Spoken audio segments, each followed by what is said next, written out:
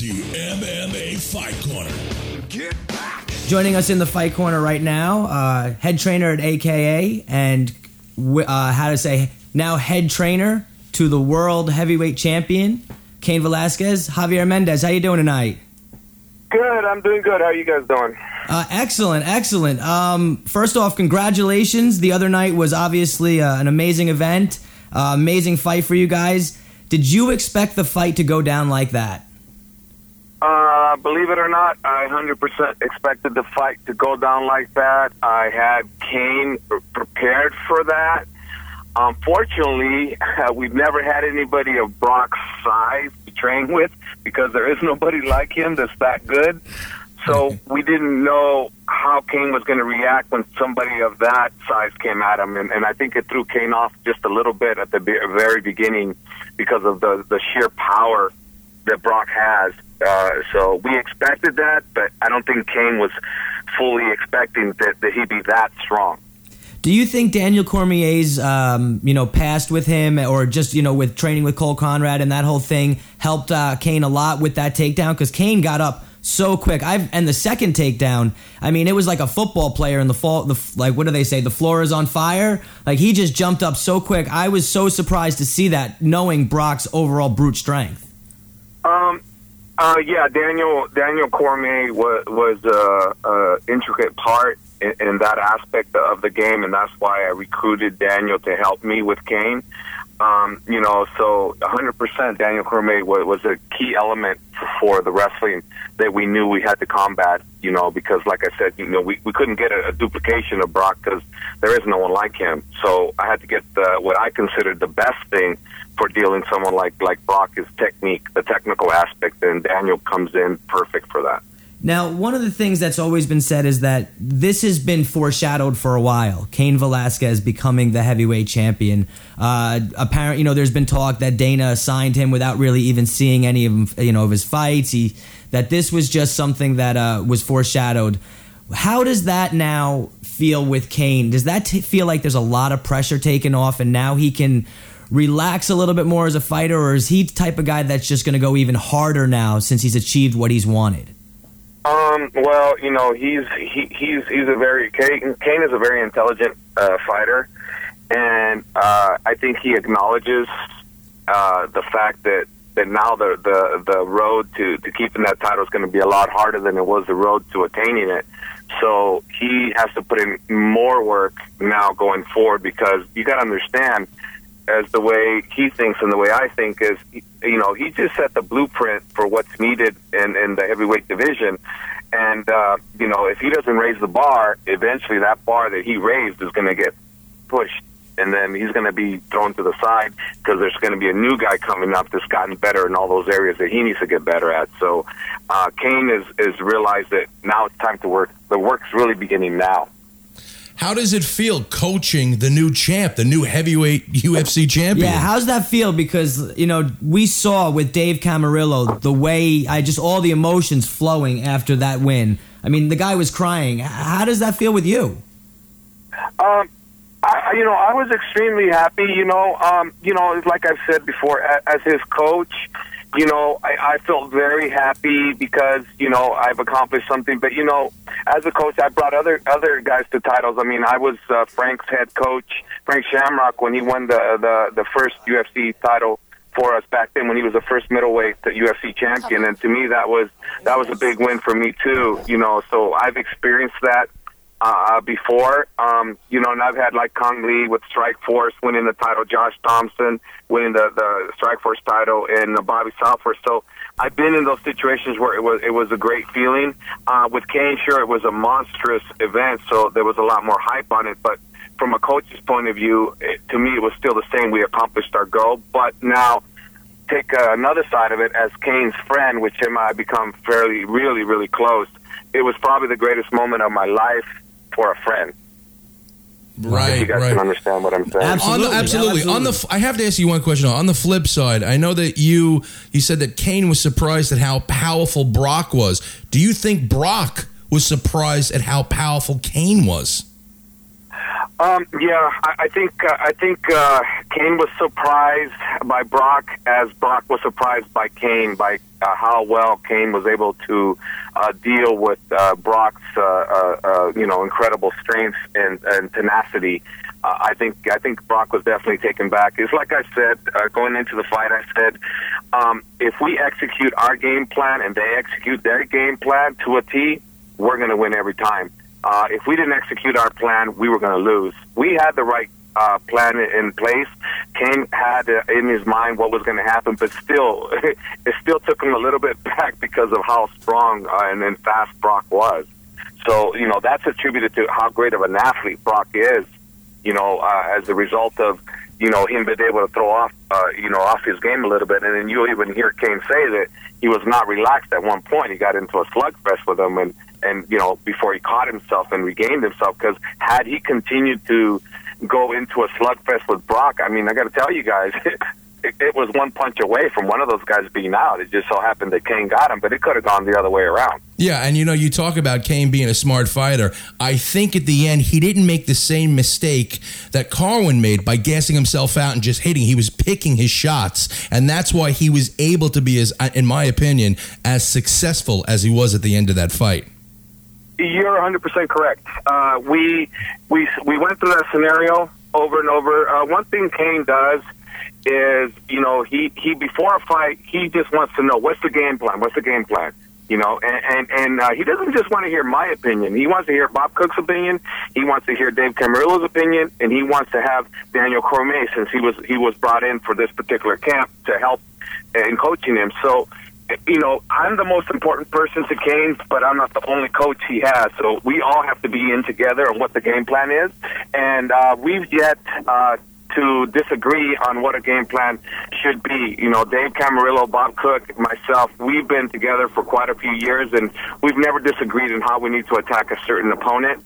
So that being the case, we all came in collectively as to what was needed for this. But I'm Kane's biggest ear because him and I got the best bond going together in regards to friendship. Yeah, now you mentioned the training and the aspects of all of it. Our web designer actually kind of somewhat may have some history with you. She's not really sure, but she's from the San Jose area. So she goes by the name of the Fang now, but she wanted to hop on and ask you a quick question. Hola, Javier. ¿Cómo estás? Estoy bien, todo bien, gracias. I wanted to ask you a little bit about your early experience with West Coast Taekwondo in the mid-'80s. I was actually a student there at the Aborn Road location near Capitol Avenue. Oh. And I was wondering, because I thought Scott Coker and you also instructed at that area. Something like that, right? Mm-hmm. Well, Scott Coker was actually my instructor at that time. I came to West Coast from another style, Tong Sudo, and I was told about an excellent instructor that taught Taekwondo, and some of my friends, they went to Scott and they suggested that I go over there too. I basically, my instructor there was Scott Coker, who is basically the owner of Strikeforce. Yeah, and you guys have had a lot of interesting people that you trained as of late. Herschel Walker being one of them. What's it been like training with a Heisman Trophy winner? When first Herschel came to me, I was kind of taken back, yeah, right, whatever. He's 47 years old, never done MMA. Now, just because he's a great athlete in football, he thinks he's going to come in and do MMA. So I was like, nah. I was like one of those, no way he can do it. And, so he came to the gym, and first thing I noticed about him, he was very green, but he still had a lot of raw, explosiveness. Yeah, he's impeccable. It was just unbelievable. So what I seen him do just blew me away, and then I totally changed my opinion about someone, because he's not just your normal guy. He's beyond anything I've ever seen. Yeah. He's the greatest athlete I've ever had the privilege of training.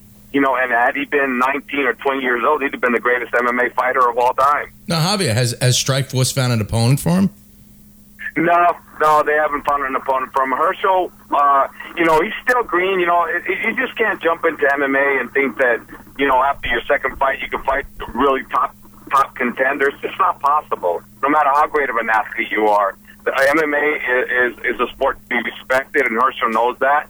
But Herschel's jumping at a much higher rate than I've had anybody jump for his second fight. He's challenging. His next opponent will be someone that's going to be, more experienced than the last guy. So how he's going to fare against the next guy is yet to be seen, because we don't know who that is yet. And again, this man's unbelievable. I've never seen anybody like him. Now, yeah, you say you don't know who his opponent is yet. Does that make it tough coming up? I mean, we're like a little over a month away, right, from that fight, and yeah. How do you handle that? Well, Strikeforce just basically, they just, give us the opponent, and then we go, okay. And you got to keep in mind, they have to get the right opponent, because they can't get somebody that's going to be over his head, because, that's not fair for Herschel. But at the same time, too, they can't get somebody that's below either, because that's not fair on the promotion. So you got to get the right person that's got more experience, that's ready for the challenge. But, it's a delicate subject, because, you don't know exactly what Herschel can do at this stage. I mean, I have him sparring with Cain Velasquez, and Cain goes at him decent, not super hard, but enough to the point where, Herschel, for his experience, should have been able to do as well as he does with Cain or some of the other fighters I put him in with. It just amazes me that this man can do as well as he does with as little experience as he has. And it can only be attributed to one thing. That guy's a fighter, and his heart, he's a fighter, and he never quits. And, no matter what obstacle you put in front of Herschel, he says, okay, I'll do it. And he just believes in winning. No matter what he does, he believes in winning. And that's probably attributed to why he's been so successful in anything he's ever done. Absolutely. He's got a good head for it. He's just got a winning head, which is 90% of it, probably 75% of making a great athlete. I know it's been rocky in the past, but how is your current relationship with Dana White? With me, it's never been rocky ever, because I never had conversations with Dana other than, hi, how you doing? That's it. And honestly speaking, with me, it's still the same. Hi, how you doing? I don't interact with Dana. I have the utmost respect for him, because, if he doesn't like you, he'll tell you. And if he's got an issue with you, he'll tell you. So you know where you stand with him. So for me, I'm not one of those guys that thinks anything bad of the man. I actually like him, and I thank him for what he's done for the sport, because he's given me a love that is going to actually financially pay off for me. So I have nothing but good things to say about him. I don't have anything negative. He says what he likes, and you know what? Hate him or love him, I respect him. Yeah, well, see, that's the thing is, we know that's more like the AKA fighters. I know that there was, the way he talks about how everyone should be fighting each other and, all that stuff. And it's led to some things being said and the whole video game thing. But, you had to do the whole Ultimate Fighter thing. Right. And how was your experience on the Ultimate Fighter? Well, I only came in a little bit, you guys. I wasn't there as much, because I had too many fighters to attend to. My experience it was nice, watching these guys do what they're doing, and the camera guys or the directors never asked you to say anything or do anything. Everything they got was what the guys were doing themselves. So that's kind of cool. It was kind of interesting how they piece it all together. I'll tell you that. It's very interesting how they do that. It is. It is very interesting. And, you bring up a good point, and I'm kind of surprised to hear you say that, because it always seems, and I love The Ultimate Fighter. Me, Phil, everybody in this room is the biggest fans of The Ultimate Fighter. But it always seems that every year, and maybe you can add to this, there's always one guy who's the instigator, one guy who gets into a fight. It always seems like it's a little scripted at times. Maybe is that to make it... Yeah, and I can tell you guys, from my experience, not one time did I ever think or see anybody, Dana or whoever, say anything to anybody. They let you be who you were. So if the guys wanted to be idiots, they were idiots, not by anybody telling them to be idiots. Well, Javier, we all know there's always one idiot in the crowd. So I guess it works out. I kind of think personally that, from my view, there was a lot more than one on this one. Quite a few of them, and some of them, were on purpose, and some of them were just idiots. That's That's just the way it is. I can't tell you, which ones were acting and which one weren't, but I can tell you 100%.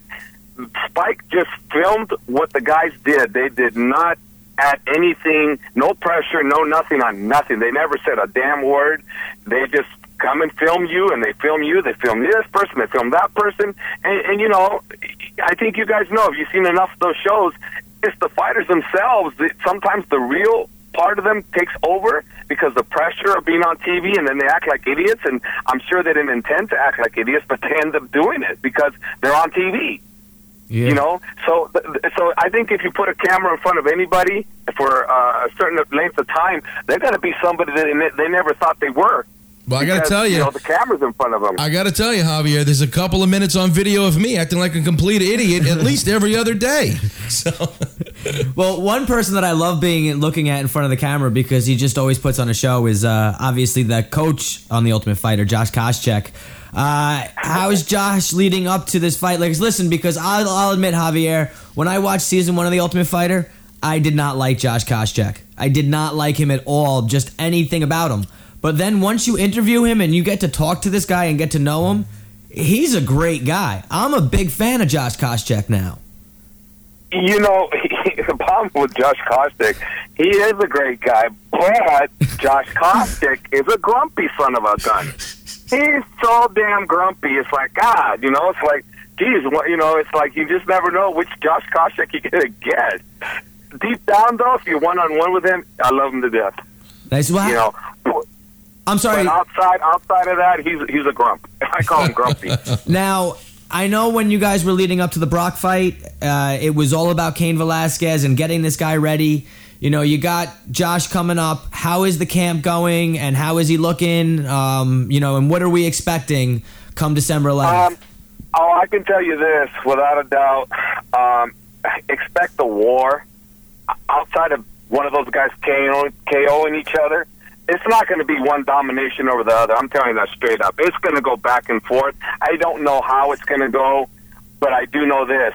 You guys are going to be treated to one hell of a fight because both of these guys, Josh knows what's at stake. GSP knows what's at stake. GSP is doing all the antics and everything that Josh has been doing to try to get into his head as his motivation to come back and get Josh. Josh basically is just Josh. Josh just fights because he loves to fight. His thing is he fights all the time. UFC calls, whether it's a 1-2 week notice, if he's ready to go, he's ready to go. He doesn't care who he's fighting. He just fights. He fights because fight. He wants to win money. He likes winning, and he likes increasing his popularity by that meaning that he knows the better is his way. Yeah. So Josh is a total businessman when it comes to that, and he's got the right attitude. He knows the more fights he has, the better he's going to get. Yeah, Josh gained a lot of respect from a lot of people. I remember when he took that Thiago Alves fight right before he was already scheduled with Yoshida, or maybe it was the other way around. He was fighting Alves, and then he took the other fight with Yoshida. That was big ups to him, and that's the type of guy that Dana White loves, and that's why you'll always see a guy like Josh, in the mix. Let me give you guys the scenario how that happened, so you can understand how Josh Koscheck is as a fighter. And you got to, no matter what, like him or dislike the guy, that guy's a warrior. And I'll tell you what happened. Josh is getting ready. He's sparring in the ring. Bob comes to me, hey, and for somebody else, I forgot who that was too. And I'm like, what? I go, he's not ready. Koscheck says, blah blah blah blah. I don't care what you say, blah blah. I'm taking that fight. So I'm like, I was against it. I just didn't think we could prepare adequately for Thiago. I thought that was too soon because of how dangerous Thiago was. I said, I don't care what you say, Hob or Bob. You guys aren't telling me what to do. I'm taking that fight. So I said, okay. I mean, you're the boss. I mean, the fighter decides who they want to fight. I don't tell them who they fight or not fight. I may give them advice, but they decide. I said, no, I'm taking that fight. And sure enough, my job as his coach is, okay, you're taking that fight, then we got to do the best we can to prepare for that fight. Well, I would have wanted more time for Thiago, but it is what it is. That's the kind of warrior Koscheck is. No regrets, no nothing. I'm taking the fight. You're not afraid of anybody. Javier, we want to thank you very much, and just enjoy the rest of your time off before you get to get right back in the gym. No problem. I'm waiting here, and then I got to train Herschel a little later, so I'm always on the run now. So, anyways, thank you for having me, and hopefully I answer some of you guys' questions. Oh, absolutely. Thanks a lot, Javier. You're the man. Thanks a lot, man. Thank you. Thanks. Okay. All right. Bye-bye.